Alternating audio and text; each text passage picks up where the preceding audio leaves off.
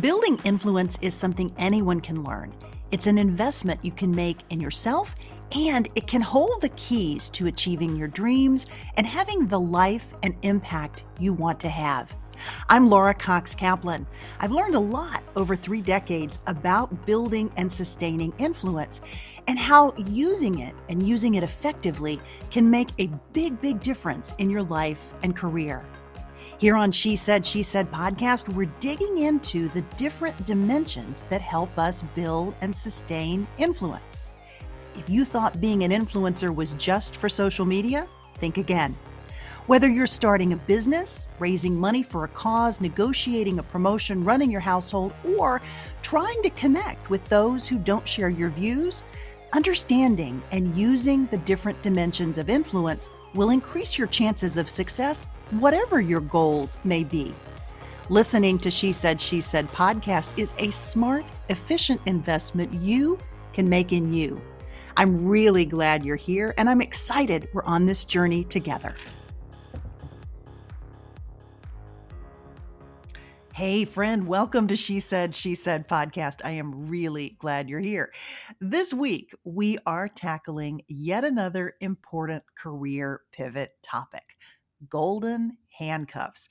But really more to the point, what those golden handcuffs might actually represent beyond just the money. Now, I think you already know what I mean when I refer to golden handcuffs, but just in case, let me quickly level set and say that I'm referring to the trappings that can often keep us in a particular job or position, even when we may have outgrown it. I have some personal experience with all of this myself, and I can attest that it can be incredibly difficult to walk away from something that is lucrative and that has served you well in the past, even if it may not be serving you so well anymore. And let me caveat all of this by saying your financial situation is unique to you, just as mine is to me. And my point with all of this is that sometimes we can let the trappings determine our future versus making a career or job pivot that might actually serve our broader career and personal interests and goals better at different points in our lives. Because, let's face it, our lives typically change pretty dramatically from the time that we start our careers. We, potentially get married, have children. We face all sorts of challenges and opportunities along the way and lots of change. The decisions that we made early in our career may or may not be the ones that work for us as we hit our 40s, our 50s, and even beyond that. But there's another really important aspect of this, and I am very grateful to have this week's guest who is here to help us explore this topic. Her name is Manisha Thakor. She is a reformed investment banker turned financial wellness expert and author. Her book, Money Zen: The Secret to Finding Your Enough, is the topic that we're going to dive into this week. Now, Manisha's golden handcuffs actually took the form of never enough. No matter how hard she worked or how committed she was, she simply couldn't break free from what had become for her a really toxic and ultimately life-threatening devotion to more. Now, Manisha's story is pretty extreme. Her experience may be very different from your own. In fact, I hope that it is. But I suspect you'll recognize some elements of her thought process as you hear her story. And even if you don't struggle to the extent that Manisha did, I know you'll appreciate the tips that she shares for getting a better balance between work and life. That is a topic that I hear so much about, and so many of you listening struggle with this. So I know you're going to appreciate her perspective on that. That balance and understanding what's truly most important to you is also key to figuring out what might be next when you do face a career pivot. Now, friend, before we jump in though, here are 3 key things that you'll learn and that I think are especially important in this conversation. The first is the role that seemingly minor childhood experiences might be having on your mindset related to money, and also your own personal definition of what is enough. Number two, understanding what Manisha refers to as busy badges and learning how to recognize when busy might actually be avoidance. And number three, we also talk about how understanding and creating a regular practice for creativity and innovation can actually help broaden your thinking about possibilities related to your career. So, friend, let's jump in. This is episode 263, my conversation with Manisha Thakor. Manisha, welcome to She Said, She Said. Laura, thank you so much for having me on. Well, I'm really delighted. I loved your latest book. It's a very powerful message that I think folks don't always understand. They get maybe stuck in these patterns, but maybe don't understand why. So let's start from that perspective and talk a little bit about what you describe as the cult of not enough. I think about, Laura, this in a couple of different ways. The first is a feeling that no matter how much you earn, how many accomplishments you achieve, how much praise you receive, it feels like it's never enough, and almost as if sometimes you're never enough. Another way I think about it is also that you've internalized society's messaging, like nonstop messaging, that the answer to pretty much anything that ails us is more, do more, earn more, be more. And the way I think people can identify whether or not they are in this cult is if they have ever found themselves feeling that their life has shifted to a point where they now feel like a human doing instead of a human being. Absolutely. Talk about, if you would, you tell a very powerful and compelling story in your book, Money Zen, which is your latest book, about how you came to this awareness. You had this incredible career on Wall Street for, 30 years. But maybe talk about how you came to this realization. Well, I basically face planted really hard, and it came in the form of a couple of different things. One was a very severe illness in which literally my body was attacking itself, autoimmune, and it became very clear to both me and the doctors that if I continued with the level and pace of the work behaviors I had been, I was going to be in danger of killing myself. I won't go into all the medical details here, talk about it in the book, but it was the combination of having that realization and being on forced bed rest with an experience at the office prior to this where I was with a client who was not wanting to reveal her own personal numbers. So we ran an analysis that I'd done 1,400 times on my own, which was to see with the amount of assets that I had, how much longer I would need to work. And I knew what the numbers said. The numbers said I had enough. I've known that for a while. But in doing this publicly, where the team was interviewing me in a discovery process, and I'm telling the story of how I earned that money, and borrowing $2,000 for last month rent for my parents out of college, and earning all the rest myself. And then the final kicker being that the holiday season right before, I realized the only people who had sent me holiday cards were people I pay money to, like my hairdresser, the woman who cleans my home. Like, I'd fallen off everybody's mailing list. So it was my health combined with this realization that I was emotionally bankrupt. I didn't have any friends and I was divorced. And then the wake up call of doing my financial enoughness analysis in a public way and realizing, okay, wow, something needs to change. Yeah. How did you get to the bottom of what was going on with you? Maybe talk about the process that you went through, which ultimately has resulted in this approach that you describe in your book, Money Zen. But maybe talk about how you came to this realization of what it was that needed to change, and maybe getting under the hood to really understand what was going on with you.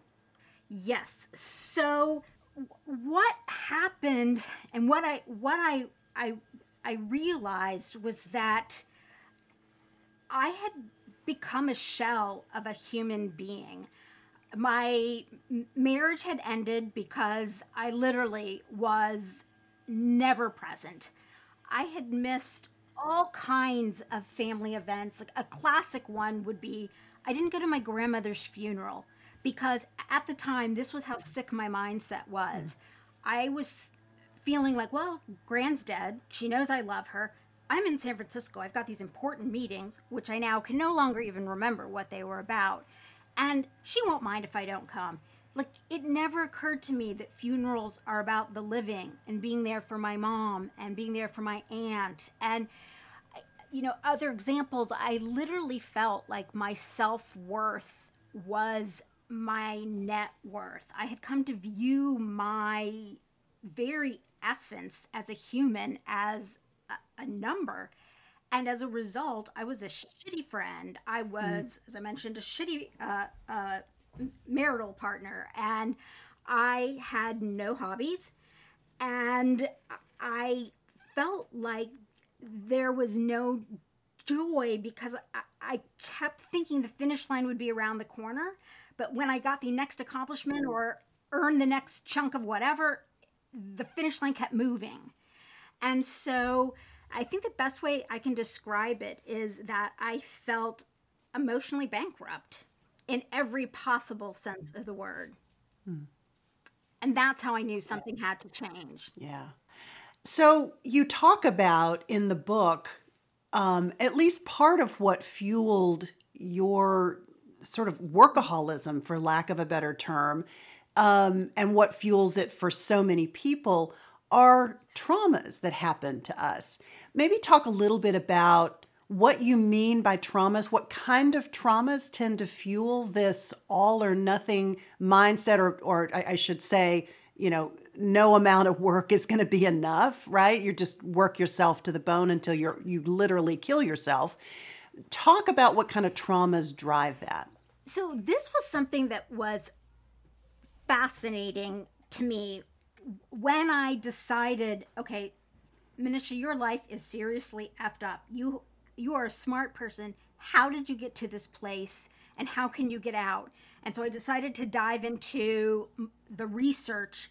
And one of the very first places I landed was research on small t traumas, which are things that happen to us before the age of 25 when our brains become fully formed, that on the surface look like small things that should have had no impact on us, but actually subconsciously end up putting us on a path of very destructive behaviors that stem from a desire to protect yourself.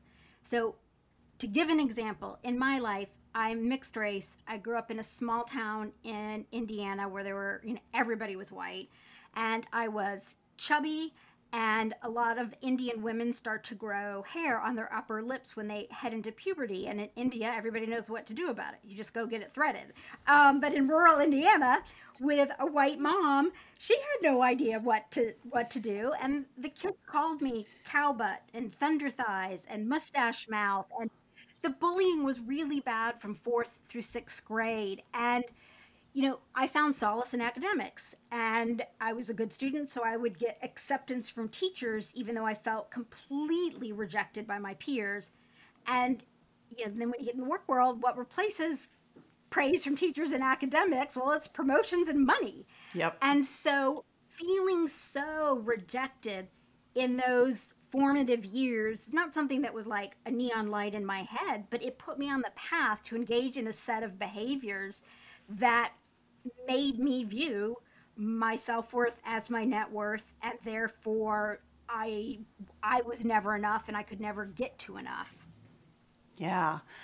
Oh my gosh. Well, I know that so many people listening to this podcast will relate to those emotional feelings and these feelings like, no matter how much I do, it's not enough. So maybe let's walk us through, if you could, how, if folks this message is resonating with them, how do they reach this point of what you describe as money zen? What is that, and how do we get there? So I define money zen as a mental state where you feel calm, confidence, and clarity about your relationship with and the role of money in your life. And I think about it as an equation that helps you get there. And the equation is optimizing your life for financial health plus emotional wealth. And when you optimize both of those buckets, and it won't be equal emphasis at different stages of your life, you can end up in money zen. But if you only focus on one bucket, for instance, only striving for financial wealth, you can easily land up into the life of a human doing. And the problem with, people will like to say to me, Manisha, give me 3 tips or 5 tips to get into money zen. The issue and the reason why it was so hard for me, and I bet for so many listeners who struggle with this, people tell me to meditate, go to yoga, take the weekends off, go to a spa, nature bathe, walk in grass with bare feet. I do this stuff and it felt good. But then I'd return to workaholism and never enoughism. So what I discovered in my research is that there are 4 buckets that lead us to this. We talked about small t traumas. There's cultural norms, societal influences, evolutionary biology. And the only way out to get to money zen is to dive through those 4 buckets, understand what they are, and see which apply to your situation, which of those have toxic beliefs that you can clean up. And that's why it's so hard for driven folks like us to just let go and be in money zen. You've got to trudge through the muck, and that's the piece that I had missed over the multiple decades of realizing slightly that something was off, but not ever being able to find comfort and peace. Yeah. Would you describe the sort of busyness or the overall focus on constantly busy? Do you find that to be a symptom of this, or what role does busy play? Because, we all know that just activity for activity's sake, yes, it may propel you forward, but it also may prevent you from being able to focus on the really big goals that you're trying to accomplish. So maybe talk about the role or maybe the danger signs related to busy, and something you refer to in the book as a busy badge. Yes. So busy badges to me are the most clear-cut issue that I think we're struggling with in terms of that second bucket I referenced, cultural norms. I mean, we live in a world where we all know this, right? You meet somebody, and within the first 3 questions you ask them, what do you do? And we live in a world where we've gone from jobs to careers to callings, and we are so tightly linking in this society not only our own self-worth to what we quote do, but also we view other people, we judge their value as a human based on what they do. And so we've gotten to this point where we idolize busyness, and we view that if we are busy, it's a sign that we're important, or somebody else is busy, it's a sign that they're important. When in reality, oftentimes busyness for instance, in my case, was a great way to hide from any feelings I didn't want to address. And for others, busyness is because there's such pressures. Particularly, I see this a lot with working moms, to be everything and to make sure your kids have all the possible opportunities while you're trying to have all the possible opportunities for your career. It's like putting your head in a vice. And so that's where I think it's this ripping off of the busy badge is so vital, and to explore for you individually why you are finding yourself so busy. What is that busyness solving for you right now? What pain point is that busyness being a band-aid over? And it's really, as I hear you saying this, it's really that underlying message. If you're getting that fulfillment from the busy and not facing other things that may be perhaps problematic, I mean, that's really what you're talking about. Obviously, so many people listening to this podcast are working moms, and they've got a to-do list that is, 1,000 things long, especially right now as we're launching into the fall and back to school. And so you're not talking about that. You're talking about the underlying, why are you so busy? How are you filling your time, right? And those messages maybe that you're telling yourself. Am I getting that right? Laura, that's exactly it. It's busyness happens as a result of the micro decisions that we are making. Sometimes we make them from a really healthy place. We're in a stage in our career where we're just intellectually fascinated in learning more. Or it's a period in life where we just naturally have to be busier because maybe we're dealing with elder care while balancing kids and jobs.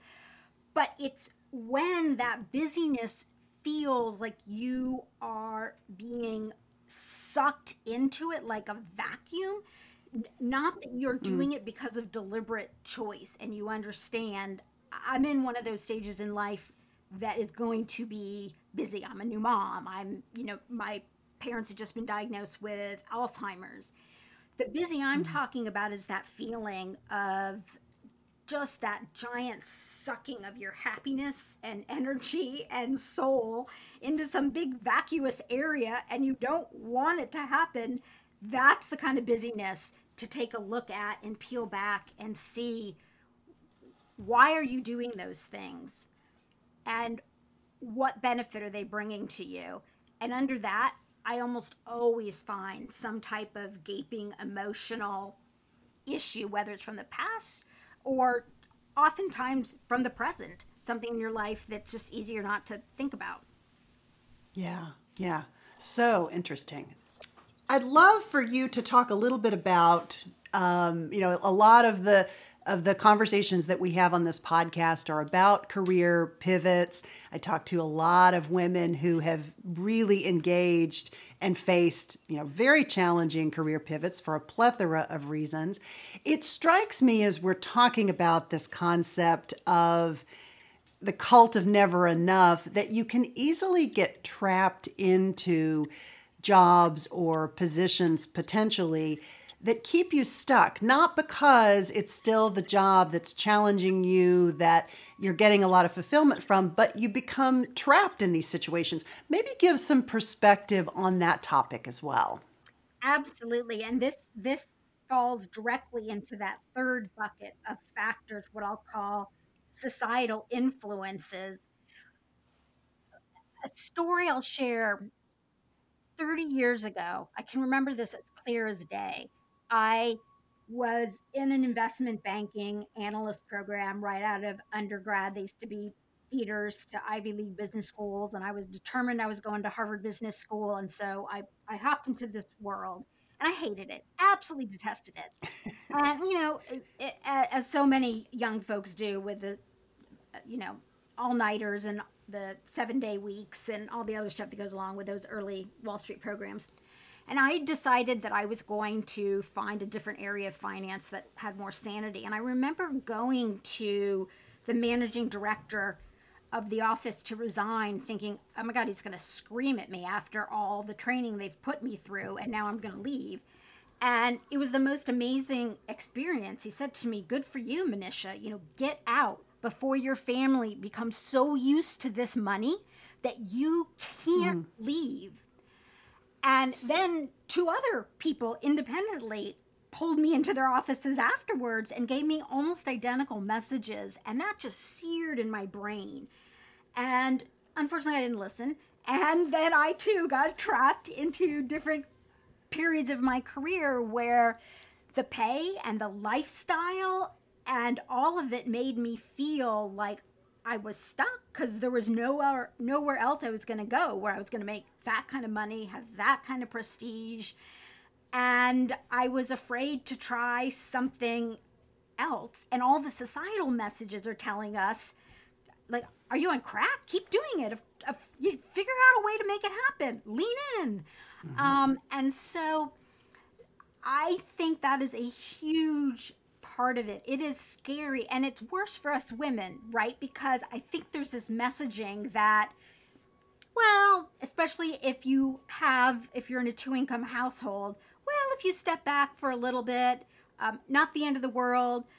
And I feel like a lot of us rebel against that and say, I'm not going to step back. And maybe the right word is I need to pivot.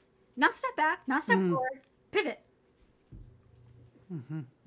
Interesting. Okay, I want you to dig in a little more to sort of help us, from your perspective, understand these concepts of ambition and smart financial planning. Like, you're not talking about not working hard and not accomplishing things. That's not what you're talking about. And you're not talking about not being ambitious, but maybe help us understand from your perspective kind of the baseline.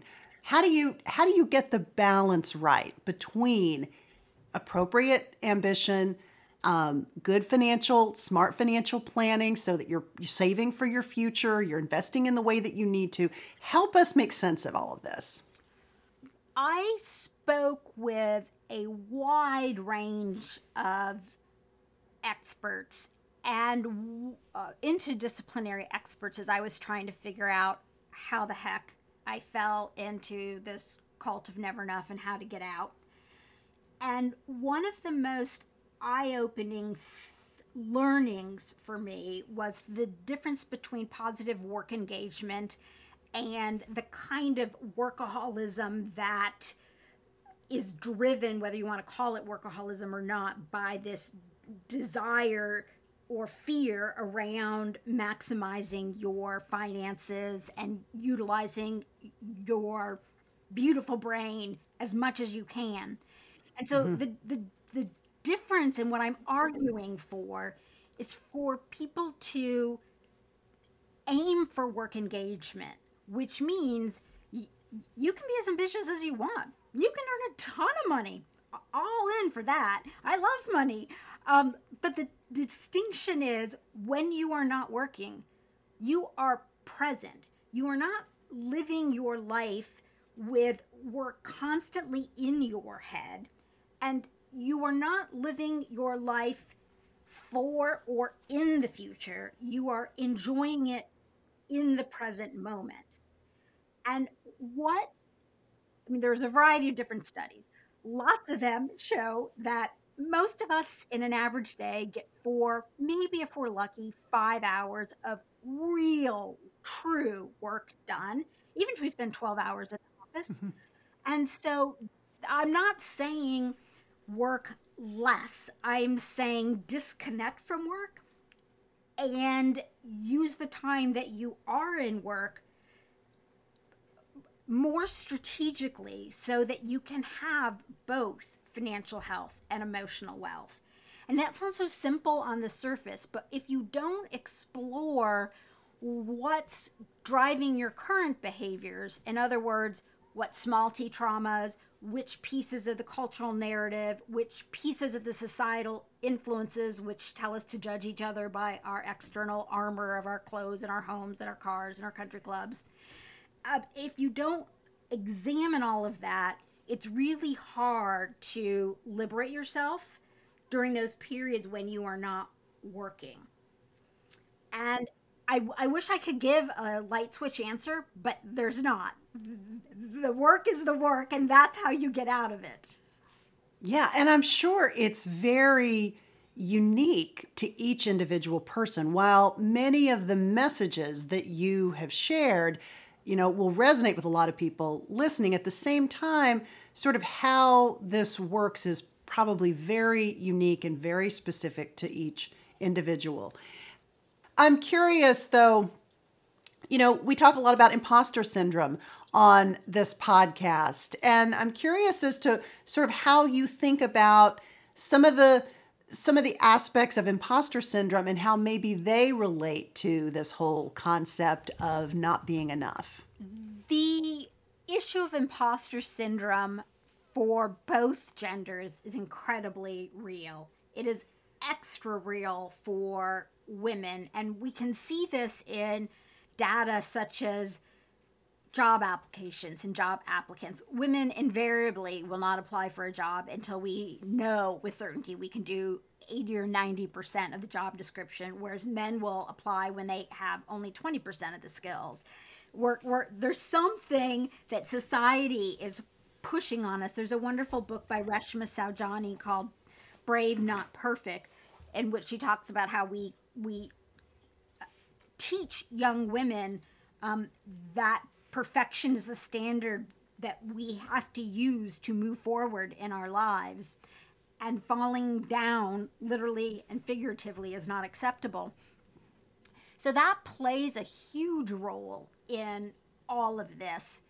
At the heart of that, I believe, is how you define your self-worth. And as I've mentioned a couple times, I had equated mine with self-worth equals net worth. Other people I interviewed, academics I interviewed, equated their self-worth with the number of papers they wrote and how often those papers were cited in other academic journals. So the self-worth equals is different for everyone who's struggling with this problem. But the answer to the antidote to the imposter syndrome is redefining that self-worth equals. Because when we feel the imposter syndrome, it's because whatever's on the other side of that self-worth is not resonating with us at a soul level. It's something false, and that's why we feel like we're an imposter. Yeah, absolutely. So going back to something that you said a moment ago where you were talking about, working hard, like the reality is, even if you're 12 hours in a job, you're probably productive 4 of those hours a day. And so the remainder of that time, thinking about how you're engaging with colleagues and how you're connecting.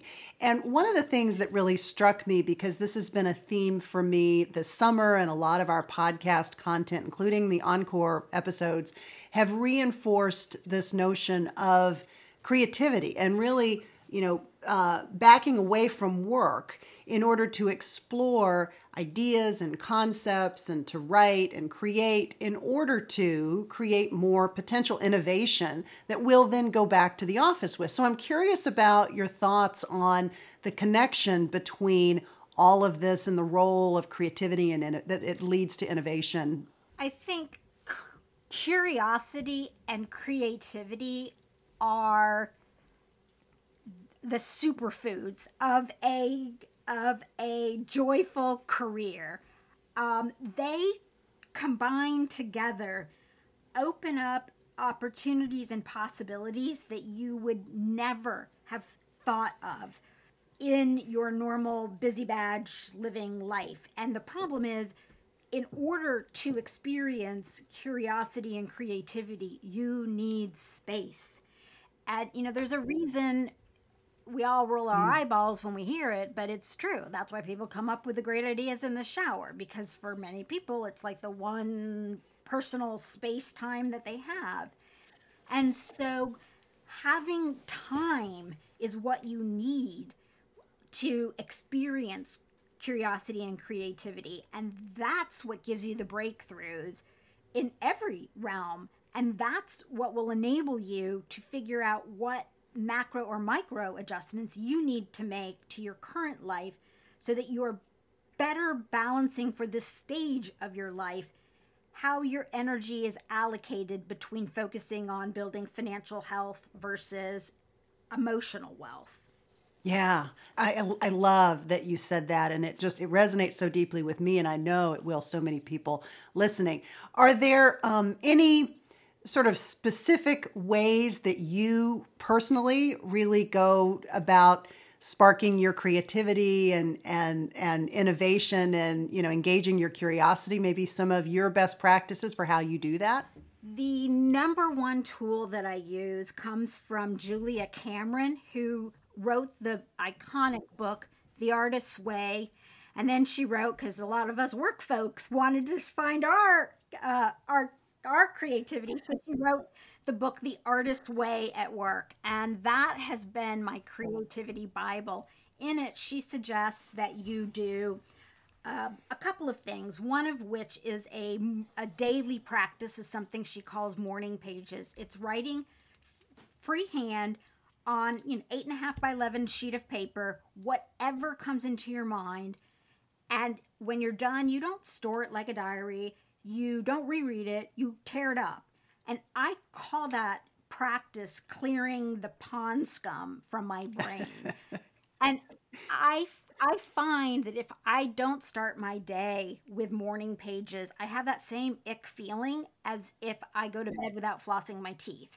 It's become such a part of my life, and almost any problem that I'm having will bubble up in my morning pages, and solutions seem to magically appear. And Julia talks about why this is the case, not from a woo-woo standpoint.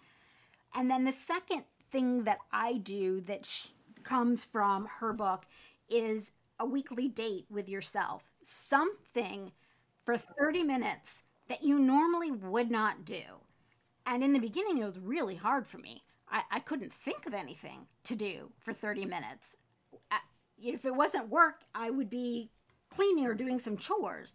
And so at first, I had just wandered into like a cool shop and looked around for 30 minutes, or I went into a bookstore and checked out a section of the bookstore that I typically, philosophy, an area that I might not have hung out in before.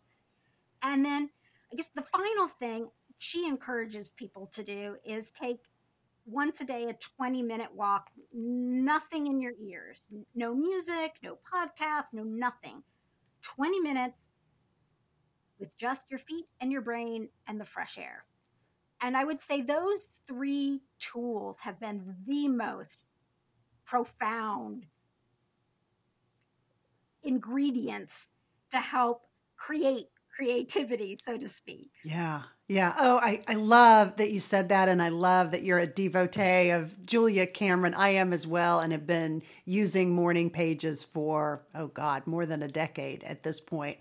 And I'm totally with you. It's those practices. And even if you tweak them on your own and find other ways that they speak to you, right? All the better. But it gives you kind of a baseline for some things that you can do to force yourself to step away, to really force yourself to dig into and clear out the clutter and the noise. So I love that you said that.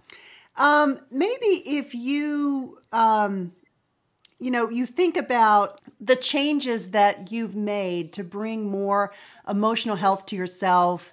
And we've talked about so many of these, but maybe if you could go back and give yourself a piece of advice, or give my audience a piece of advice for how you start on that journey. If you recognize some of these symptoms of workaholism, wearing the busy badge too much, maybe being motivated by those little micro traumas that you had at some point, what would be your piece of advice for where someone can start getting on a better path?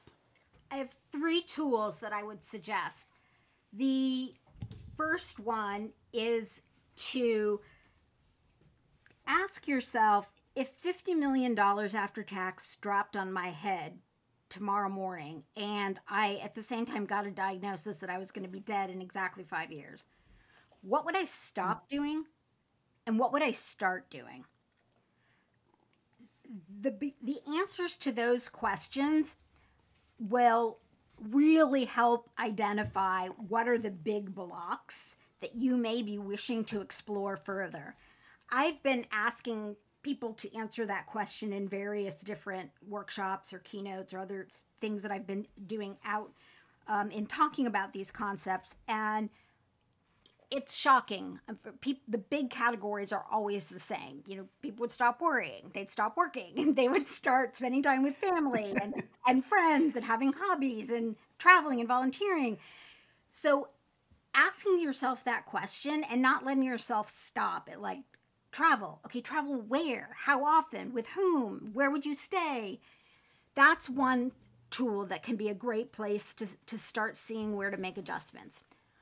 That's a big picture tool. A very micro tool that you can use when you just feel like crap in the moment. You're just totally overwhelmed, crazy busy. Comes from a woman, a dear friend, and I interviewed her for the book, Mary Laverde. Her mantra is connection creates balance. And what I learned from her was when I'm feeling discombobulated, I ask myself, to whom or what do I need to connect in this moment to move myself one step closer to feeling ease and peace? And sometimes the answers are very small. It's like my couch. I need a nap. I'm completely sleep deprived. And sometimes it's something much bigger, like I need to contact a family lawyer because this marriage is not working for me. So it can be a wide range of things, but to whom or what do I need to connect in this moment is a great question to ask yourself. And then the last one is inspired by my nephew when he was 3 years old, and in that incessant why stage, when he's a sharp firecracker, and he would ask why so many levels down that inevitably I'd get to the point where I'd realize, wait a minute, this is crazy, or why do we do things that way? And so I think, let's harness the power of 2 and 3 year olds and ask ourselves why or for what when we are feeling pressured to do something we don't want to do in the moment. And go down multiple layers, 3 to 5 times, ask yourself. And oftentimes you might come up with answers like, oh, well, I think I need to be driving the kids to soccer lessons, even though I'm crazed with 5 other work projects because I want to be a good mom. But you might do the whys and realize your kids hate the soccer coach and you hate driving them there. So win-win, you can get rid of that. So there's a lot of different behavioral changes that can come out of, the imitating the actions of a 2 or 3 year old. Manisha, I love that advice that you just shared. Anything else that you want to share with the audience before I let you go? One last thing. Sometimes people say to me, I don't know if I'm trapped in the cult of never enough. So I've put together a 6-question quiz. You can find it at moneyzenquiz.com. And it's a fun but surprisingly accurate way of measuring whether you found your money zen or you're a cult member, or perhaps you are a cult leader in the cult of never enough. So moneyzenquiz.com is a fun place to check out. I love that, and I will include that in the show notes for this episode, along with a link to your terrific book, Money Zen. Manisha, thank you so much for being here today. I really appreciate it. Laura, thank you for having me. Hey, friend, thanks so much for joining us today. How about you? Have you ever found yourself having these never enough thoughts? Or maybe you recognize yourself in Manisha's description of donning the busy badge when there's something maybe a bit deeper that might be motivating you. I would love to hear which aspects from this conversation resonated most with you. So be sure to send me a message on Instagram, LinkedIn, Facebook, or Threads. Or if you're listening on your phone and you think others might benefit from this conversation and this topic, please tell them about it. And the best way to do that is to take a quick screenshot from your phone and share the episode. You can also include the screenshot in your stories on Instagram, but be sure to tag me at Laura Cox Kaplan and I'll reshare it as well.